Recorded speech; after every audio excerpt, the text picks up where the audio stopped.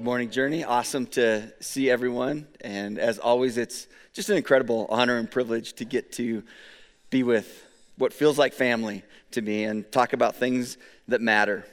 I'm going to go out on a limb right away, and I'm going to make some assumptions. And my parents told me growing up, never assume, never make assumptions. But I'm going to make one today. And this is the assumption that I'm making. You want to make a difference with your life. You want your life to make the difference in the lives of people around you.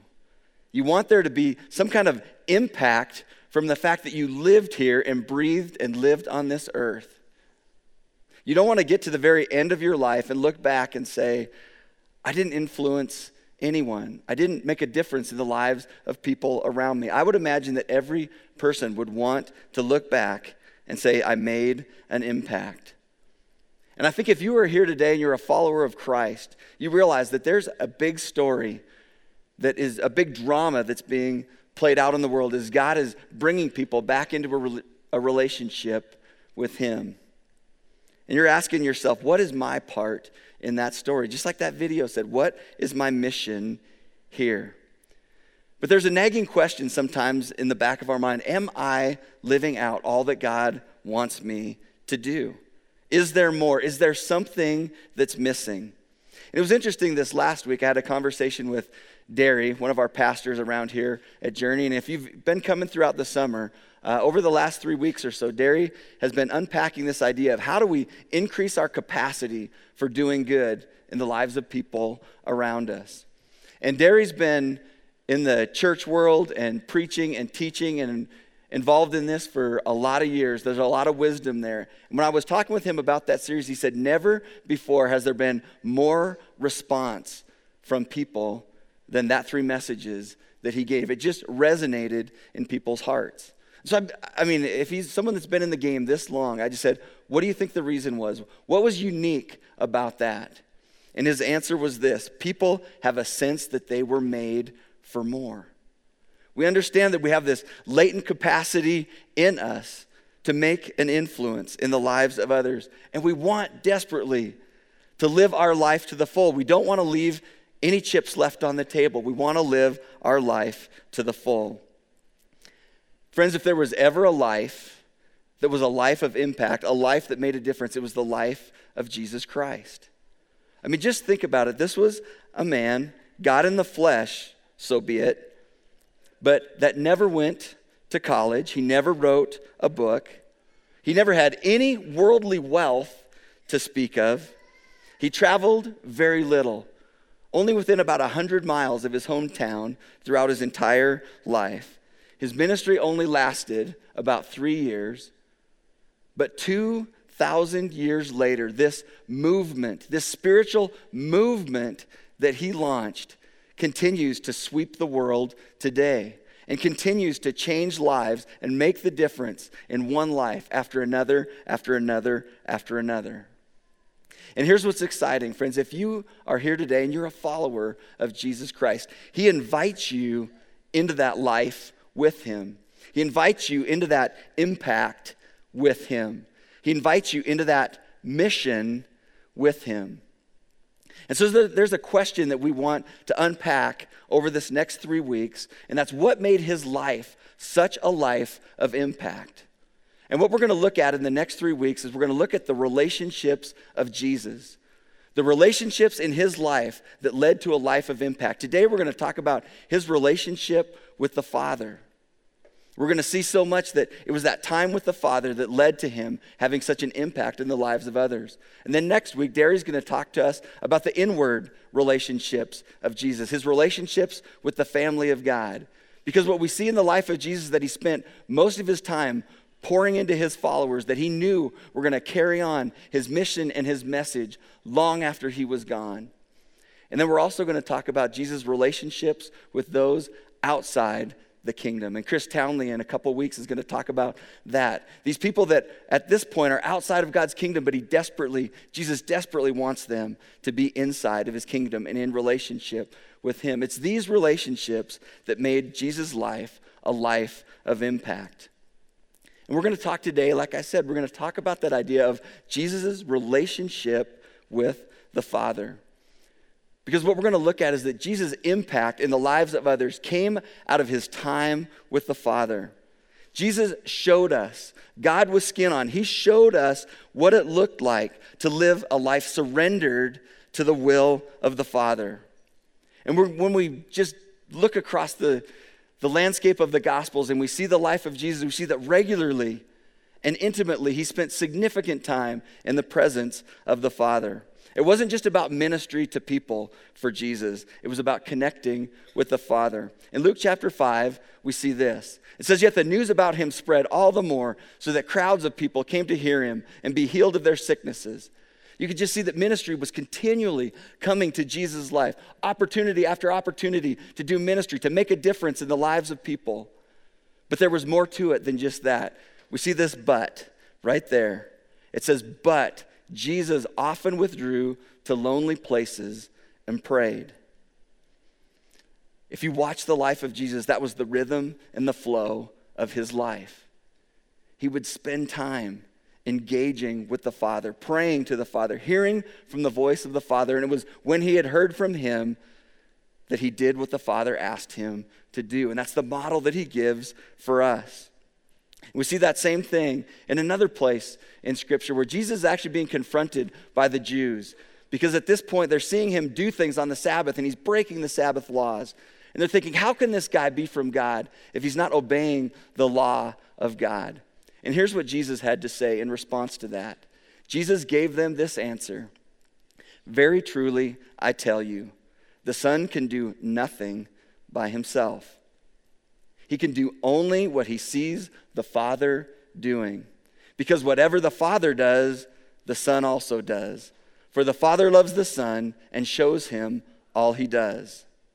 Yes, and he will show him even greater works than these, so that you will be amazed." That's the model that Jesus gave us. I don't do anything that I don't see the Father doing. I spend time with him. I pray to him. I hear from him. And whatever it is that I see him doing, whatever it is that I hear him asking me to do, I respond in obedience. That is a life of impact. And that's what Jesus is asking us to do. That we would also live that kind of rhythm and flow in our life. That we would spend time with the Father. And out of that time with him, we would know what it is that God is asking us to do. Because we see that Jesus continually, he got his marching orders for life from the Father. The question that we've got to ask ourselves, let's just take a little bit and step back and evaluate our own life. Who's giving us our marching orders in life? Who is calling the shots in our life? Who is our boss? Because what I know is true of every person in this room is that continually you've got opportunities and decisions coming at you just like crazy in life. Who is helping you process those decisions and those opportunities in your life? Is this something that you are regularly hearing and responding to God, or is this something that you are just out on your own? I'm kind of riding this one solo by myself.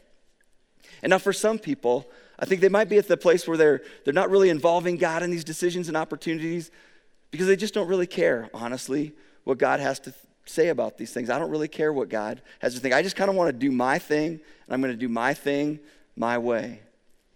But for some people, I think we've just never really developed the skills. We've just never really developed. How do we get that rhythm and flow in our own life? What is it like for us to hear the voice of God? How do we know what is the voice of God? How do we know what are his promptings in life that we can respond to them? And here's the problem in life, is that we don't always know what is best for us when these opportunities and decisions are coming our way. We just don't always know what's best for us. Just think a little bit, just really quickly, over the history of your life. Have you ever had one of those decisions where in your heart and in your mind, you just knew that this decision was going to bring happiness to your life. It was going to bring fulfillment to your life. It was going to bring meaning and purpose to your life. And you were absolutely convinced it was going to make you happy and make your life better. You were going to date that girl. You were going to marry that guy. You were going to take that job. You're going to make that move. You're going to change that major. whatever it was. But then as time went on and you started to live out the consequences of that decision, and you look back and you began to see that was not a good decision at all. That was a huge mistake. Every one of us in this room, if you've lived long enough, you've got some of those on your report card. And what we've just admitted to ourselves is we don't always know what's best for us. We may think that we know what's best for us, but we don't. What we need to embrace and understand is that there is someone that does know always what is best for us. And if there's one thing that I would just want for you to grab a hold of, one truth that you would walk out of these doors tonight with or this morning with and say, I'm believing this, it's this truth that God's plan for you is better than your plan for you. Let me say it again. God's plan for you, friends, is better than your plan for you. And the truth is we've got to come to the place where we actually believe in our heart of hearts that the God of the universe has a plan for us. Not a plan for people in general, but a plan for you specifically that he wants to unfold before you. This is how the Bible talks about this plan that God is talking about. It says, for we are God's workmanship, created in Christ Jesus to do good works, which God prepared in advance for us to do. This is the big idea of what Paul is saying there in the book of Ephesians. He's saying you are fashioned by God. You are made by him. Just picture that the hands of God chiseling your life, chiseling who you are out of his stone. He's got the hammer and the chisel, and he's making you. You are his workmanship, the work of his hands. All the gifts that you have, the talents that you have, the personality that you have, those tiny little idiosyncrasies about you that some people think are cute and some people it just drives them crazy. All those things are made by God. He made you. You're his workmanship. And you know, friends, God doesn't make junk. God does not make junk. In fact, the God of the universe, right where you sit, and again, I'm not talking about just people in general, but you specifically, God knows you. God knows everything about you. He knows those hurts that are in the deep places in you, those pains. He knows your hopes, your dreams, your joys. There's not one thing about you that he doesn't know. He loves you, and he wants to work in your life. Not only does he want to work in your life, he wants to work through your life and to speak into your life. And when we talk about this mission of God, this unfolding plan that God has been doing, there's a contribution to that mission that only you can make. And that's why I love that video. What is my mission here? What is my mission here? There is a mission that God has uniquely designed for you to fulfill. The only question is, am I going to do it? Am I going to follow through on what God is asking me to do? Am I going to be a part of his plan? And friends, God's plan for you, absolutely 100%, is better than your plan for you. Well, let's just assume for a minute, whether you believe it or not, that God does actually have this plan for you that he wants to work out through your life. Wouldn't it be just awesome if God, when we became a follower of him, when we bowed our knee to the King of Kings and to the Lord of Lords, and we made Jesus King of our life, and we gave God the keys to our life and said, you can do with our life whatever you want, if he would hand us back that plan for our life. That it would come in the form of a blueprint or a roadmap that we could just unfurl and we could just look at it from beginning to end. Okay, here I am, I see here, this is where I need to be. I want to watch this road all the way from here to here. I want to just follow the plan exactly. Wouldn't it be so helpful if our God was so kind to do that for us? Why wouldn't he do that for us? I tell you what I believe. I don't think God is so concerned about the precision of you following a plan as he is about you following him. Because that blueprint, that map, it wouldn't make for dependent people. And everything that God wants to do in your life and through your life, he wants to do it in the context of a love relationship with him. He'll show us the next step, and he wants us to trust him for the next step, the next step, the next step. It's not so much about us finding a plan as much as it is about us following a person. That's how God wants to unfold his plan for us. But how do we try to engage in that with him? What does it take on our part to be able to know and to understand this plan that God has for us? And that's what I want us to take a little bit of time to unpack here this morning. What is it going to take on my part to begin to unpack that? We're going to look at a couple of verses from the very beginning of Romans chapter 12, verses 1 and 2. And the way I want to unpack this is I actually want to look at the end of the verse first, because it talks about the outcome. And then I want us to go back to the beginning, because at the very beginning of these two verses, Paul talks about what are the prerequisites? What are the things that need to be increasingly true in my life if I'm going to be able to experience the outcome that God intends for me? And here's the end of the verse. It says then. That word there, then, meaning a result. The result of what comes before is this. Then you will be able to test and approve what God's will is, his good, pleasing, and perfect will. And that right there, that's what we want, isn't it? We want to know, that's kind of the blueprint. That's kind of the roadmap there. We want to be able to know what that next step is. What is it that God wants us to do next? Where does he want me to go? His will that's good because it comes from a God who's good. And even if it doesn't always feel good, even if sometimes it's scary or we don't understand what's going on, his will for us is good. And it's pleasing in that it brings pleasure to him as he walks with us and he sees us respond to him in obedience. It pleases him. And his will, it says, is perfect. There's no oops with God.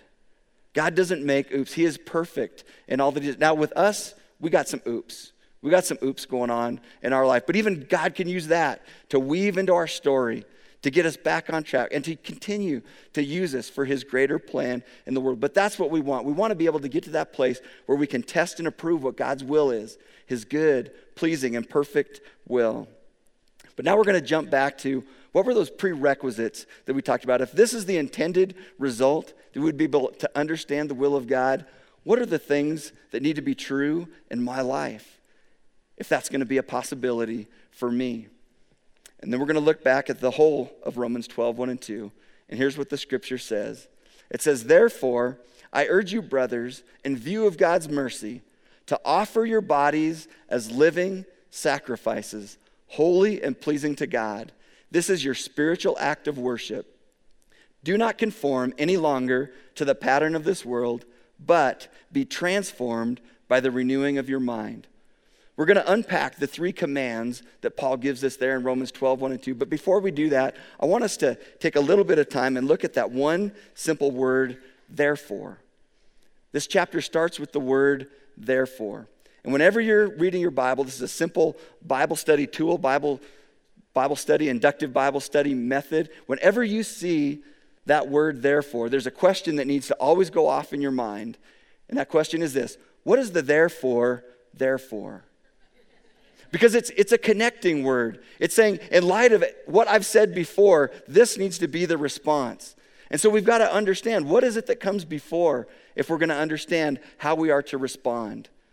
Well, what came before was the first 11 chapters of the book of Romans, where the Apostle Paul very clearly, very articulately, and very passionately explains this big story that I'm talking about of what God is doing in the world to bring people that are far from him back into a relationship with him through Christ's death, burial, and resurrection. The big story of the gospel.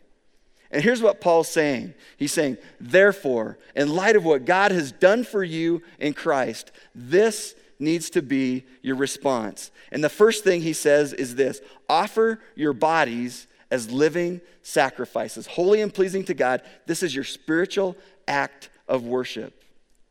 Now, the audience that Paul's writing to here, it's a mixed audience of Jews and Gentiles, but both of these groups of people would understand the Jewish sacrificial system.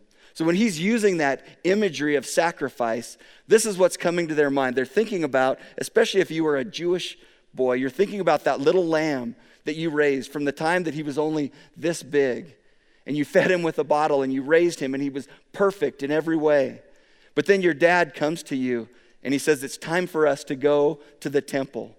And you take that little sheep and you walk him, however the distance is to the temple, every step walking with him, knowing when you get there, you're going to take this little lamb, this perfect lamb, and you're going to hand him to the priest.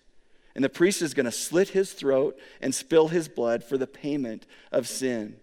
This little lamb is going to pay the ultimate sacrifice, giving everything as a payment for sin. This is the imagery, this imagery of sacrificing everything. But Paul says we're not to be that kind of a sacrifice. We're to be a living sacrifice. Not to give our life, but to lay our life down. That we would be the kind of people that would throw our arms wide open and just say, God, my life belongs to you. I'm not my own. I've been bought with a price. I belong to you. You call the shots. Whatever you want for me, God, the answer is yes. That's the picture that Paul is giving. When that becomes our heart, when our heart is, God, I want your will, I want your plan more than I want my life itself. It's in that place that we're going to become to the place where we can understand and begin to see more clearly what it is that God wants for us. When we're at the place where no matter what the question is from God, our answer is yes. God doesn't reveal the beauty of his will, the pearls of his will, the pearls of his plan for you for our consideration. It's not like he hands that to us and we look at it and go, nah, I don't know, what else you got? God reveals his plan to us when he knows that our heart is at a place where we're willing to respond in obedience to him.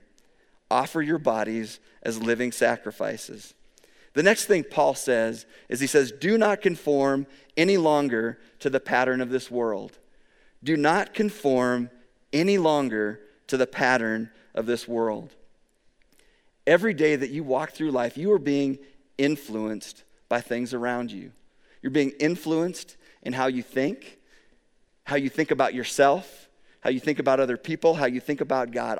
There are all kinds of things that are bombarding you every day. That kind of the picture that comes to my mind is like our life is kind of like this piece of Play-Doh right there. And I mean more than just the fact that it's kind of pasty white, but that we are moldable. We're moldable as we walk through life. And there are influences that are constantly poking and prodding on us. And here's what Paul is saying. He's saying, ask yourself, what are the things that are leaving their imprints on my life? What are the things that are shaping my life? Are they influences and things that are making me more like Christ in my life? Or are there things in my life that are influencing me that make me more like the world? I love the J.B. Phillips paraphrase of this verse. It says, don't let the world force you into its mold. Isn't that a great picture? Don't let the world force you into its mold. This picture, don't let the world be the shaping force in your life, but instead let God be the one that shapes our life. And here's the thing. Oftentimes I hear people when they think, I don't want the world to influence my life. And so what they do is they kind of get this protectionist mentality that I'm going to wall myself off from all things in the world. I'm going to build bigger walls around my life, bigger walls around my family to protect me from the world around me. And I think there's a danger there, because I think when we have that kind of a mentality of disengaging from the things of the world, disengaging from culture, we miss the opportunity that God has for us to be salt and light in this world to people that desperately need to know who he is and what he's like and how they can have a relationship with him. Friends, I don't think that this isolation is the answer. I think there's a different solution that God has for it, and it's the next command that Paul gives us. It's not isolation, it's transformation.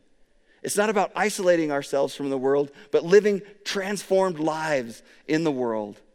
And then Paul talks about how do we have that kind of a transformed life. He said, be transformed. How? By the renewing of your mind.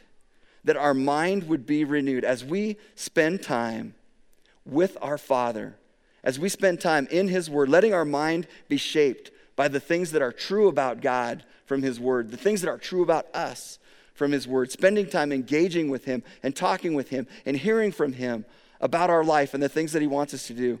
That actually has the effect of transforming our life. Instead of having the world's fingerprints. We put ourselves in God's hands. And we begin to get God's fingerprints all over our life. And he's the one that shapes us into something that can go into the world and make a difference for him the same way that Jesus did. He didn't disengage. He didn't isolate, but he lived a transformed life in the midst of the culture. So the prerequisites that Paul talks about is he says to offer your bodies as living sacrifices, this picture of complete surrender to the lordship of Christ. Whatever you say, the answer is yes. And then he says, don't conform to the patterns of this world. Don't let the voices of other people, the expectations of other people, the voice of the enemy, don't let that be the thing that shapes your life, but let the voice of the Father be the transforming voice in our life that renews our mind and actually begins to change us from the inside out as God goes into the deep places and the dark places in us and the hard things and begins to change us and make us more like Christ. That's what he's inviting us into, hearing from him in that way. But here's the $100 question. How do we learn to engage with the Father in that way? How do we get to the place where we're truly in his presence, hearing from him and responding to him in obedience? How do we get to the place where we could say like Jesus did, I only do what the Father tells me to do. What I see the Father doing, that's the only thing that the Son does. Apart from him, I can do nothing. I'm only doing those things.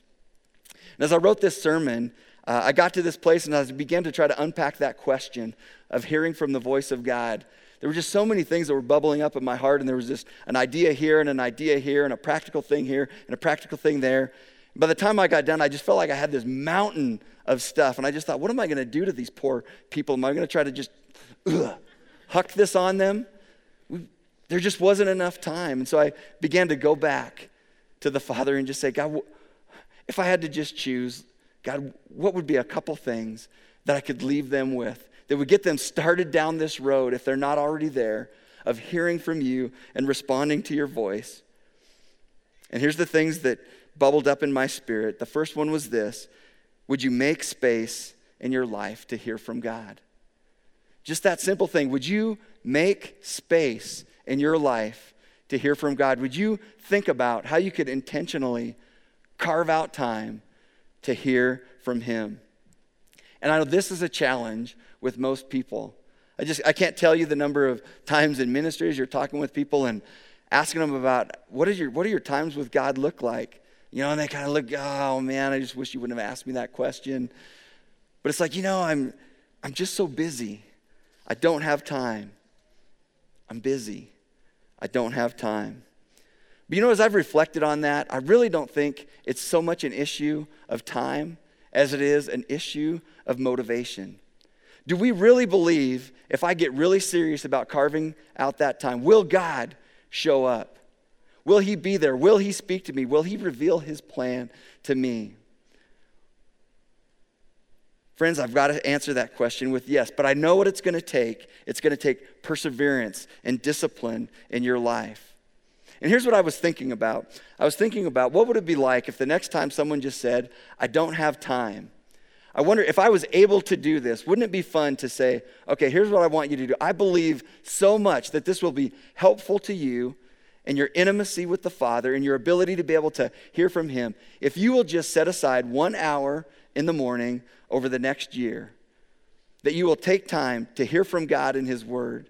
Begin to journal and write down all the things that God is saying to you and getting an action plan from him and the things that he's asking you. If you'll do that for 1 hour a day for the next year, I'll give you $10 million. I just have this hunch that suddenly a lot of people are going to be finding a whole lot of time in our life. And we kind of chuckle about that and we just think, yeah, for $10 million, I bet I could eke out an hour in the morning. But let's just step back a little bit and think about the implications of that.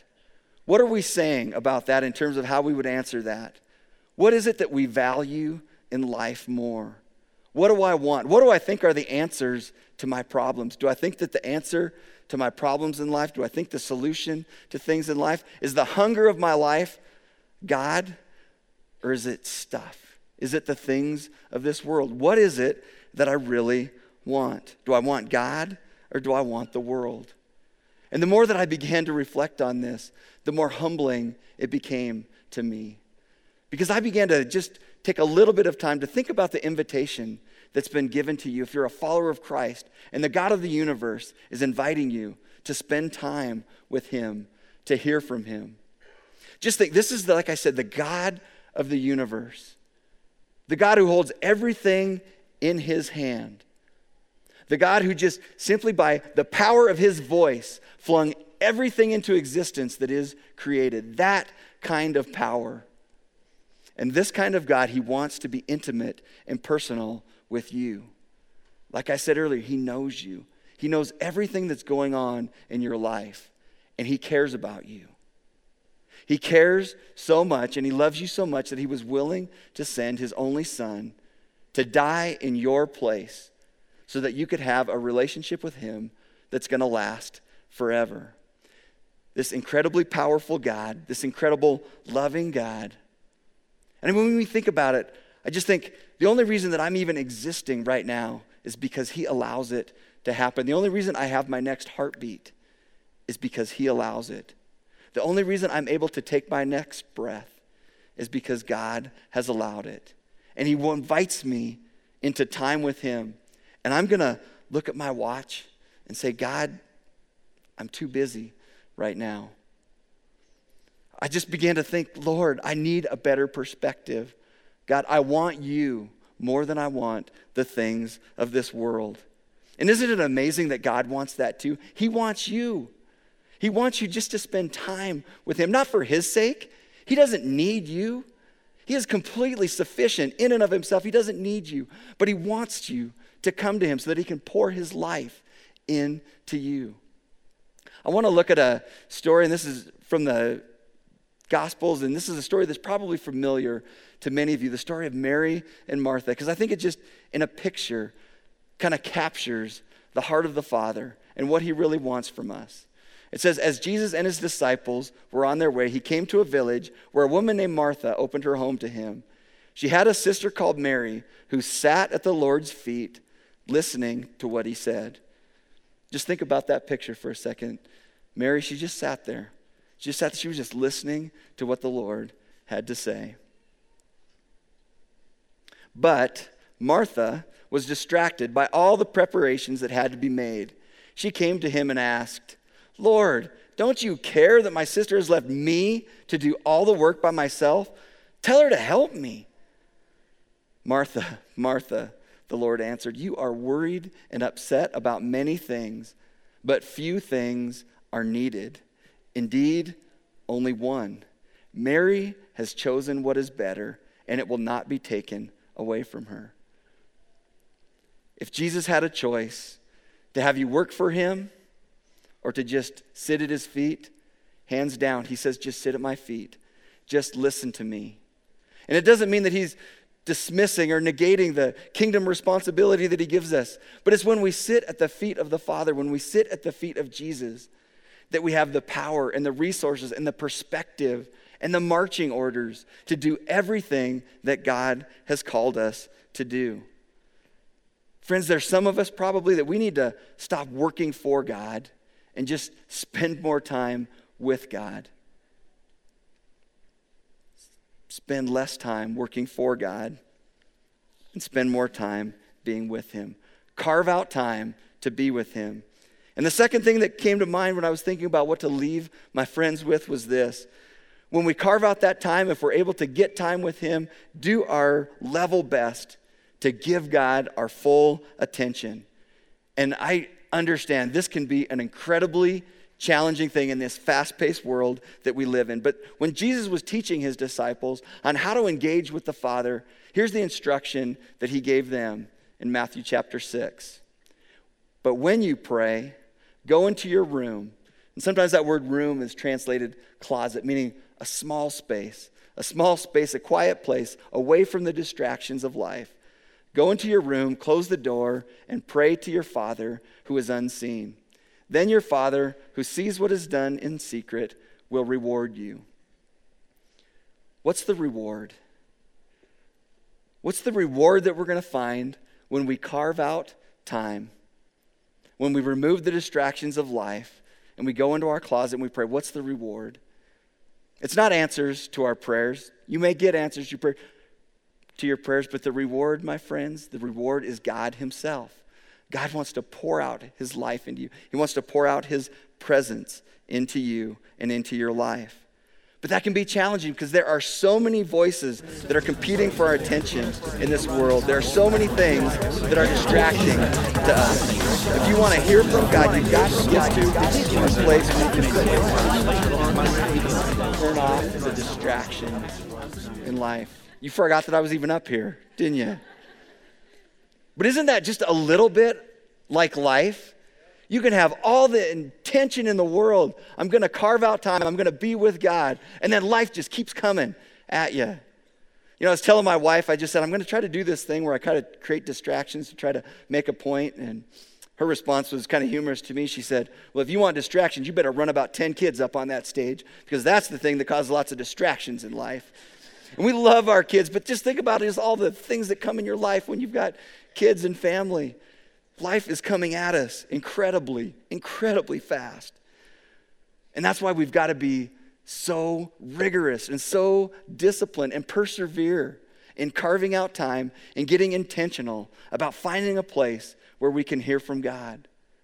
For me personally, I had to get to the place where I get up at about 5:30 in the morning to find that place where there aren't the distractions of life. Because if I wait until the day starts, there's just too many things coming at me. I've got to be in that quiet place where I can hear from God.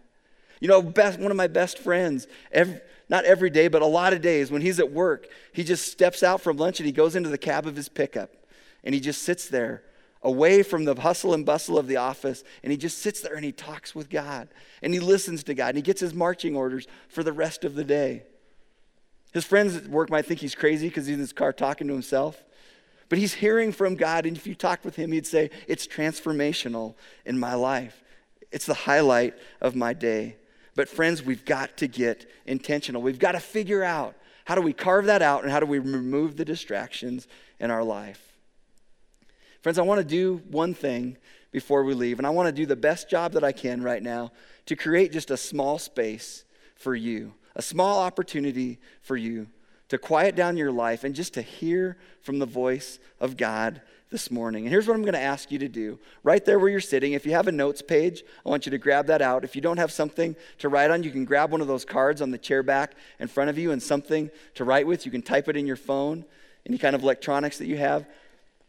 But I want you to have something to write with. And here's what I'm going to ask you to do. Over the next several minutes, we're just going to make this our closet. Now, I realize that this is a big closet. This is a walk-in closet. My wife would love this closet. But we're going to try to make a closet here and an opportunity for you to just quiet your heart and to quiet your mind. And I want you to just ask the Lord one simple question. And the question is this: God, what do you want to talk to me about? God, what do you want to talk to me about? And then over the next several minutes, just as things come to your mind, as God brings things to the surface of your spirit, I just want you to write those things down. What are the things that are grabbing my attention? And I don't want you to think about screening those things. Just write down all the things that come to your mind. What is grabbing your attention right now? And here's what I want you to do with that list after today, when this is over. I want you to think about carving out time to spend with him. And I want you to start asking God some questions about those issues in life that are rising to the surface of your attention. I want you to ask him, God, what do you want to say to me about those? God, what would you want to speak to me about those? But not just, God, what do you want to say? God, what do you want me to do? What would be the next step of obedience that I could take in light of what you're saying to me? And that this would begin this process in your life of beginning to hear from God and taking steps of obedience, so that there would be a place in your life where you could say, just like Jesus did, I only do the things that the Father is telling me to do. Let's just take some time in quiet now.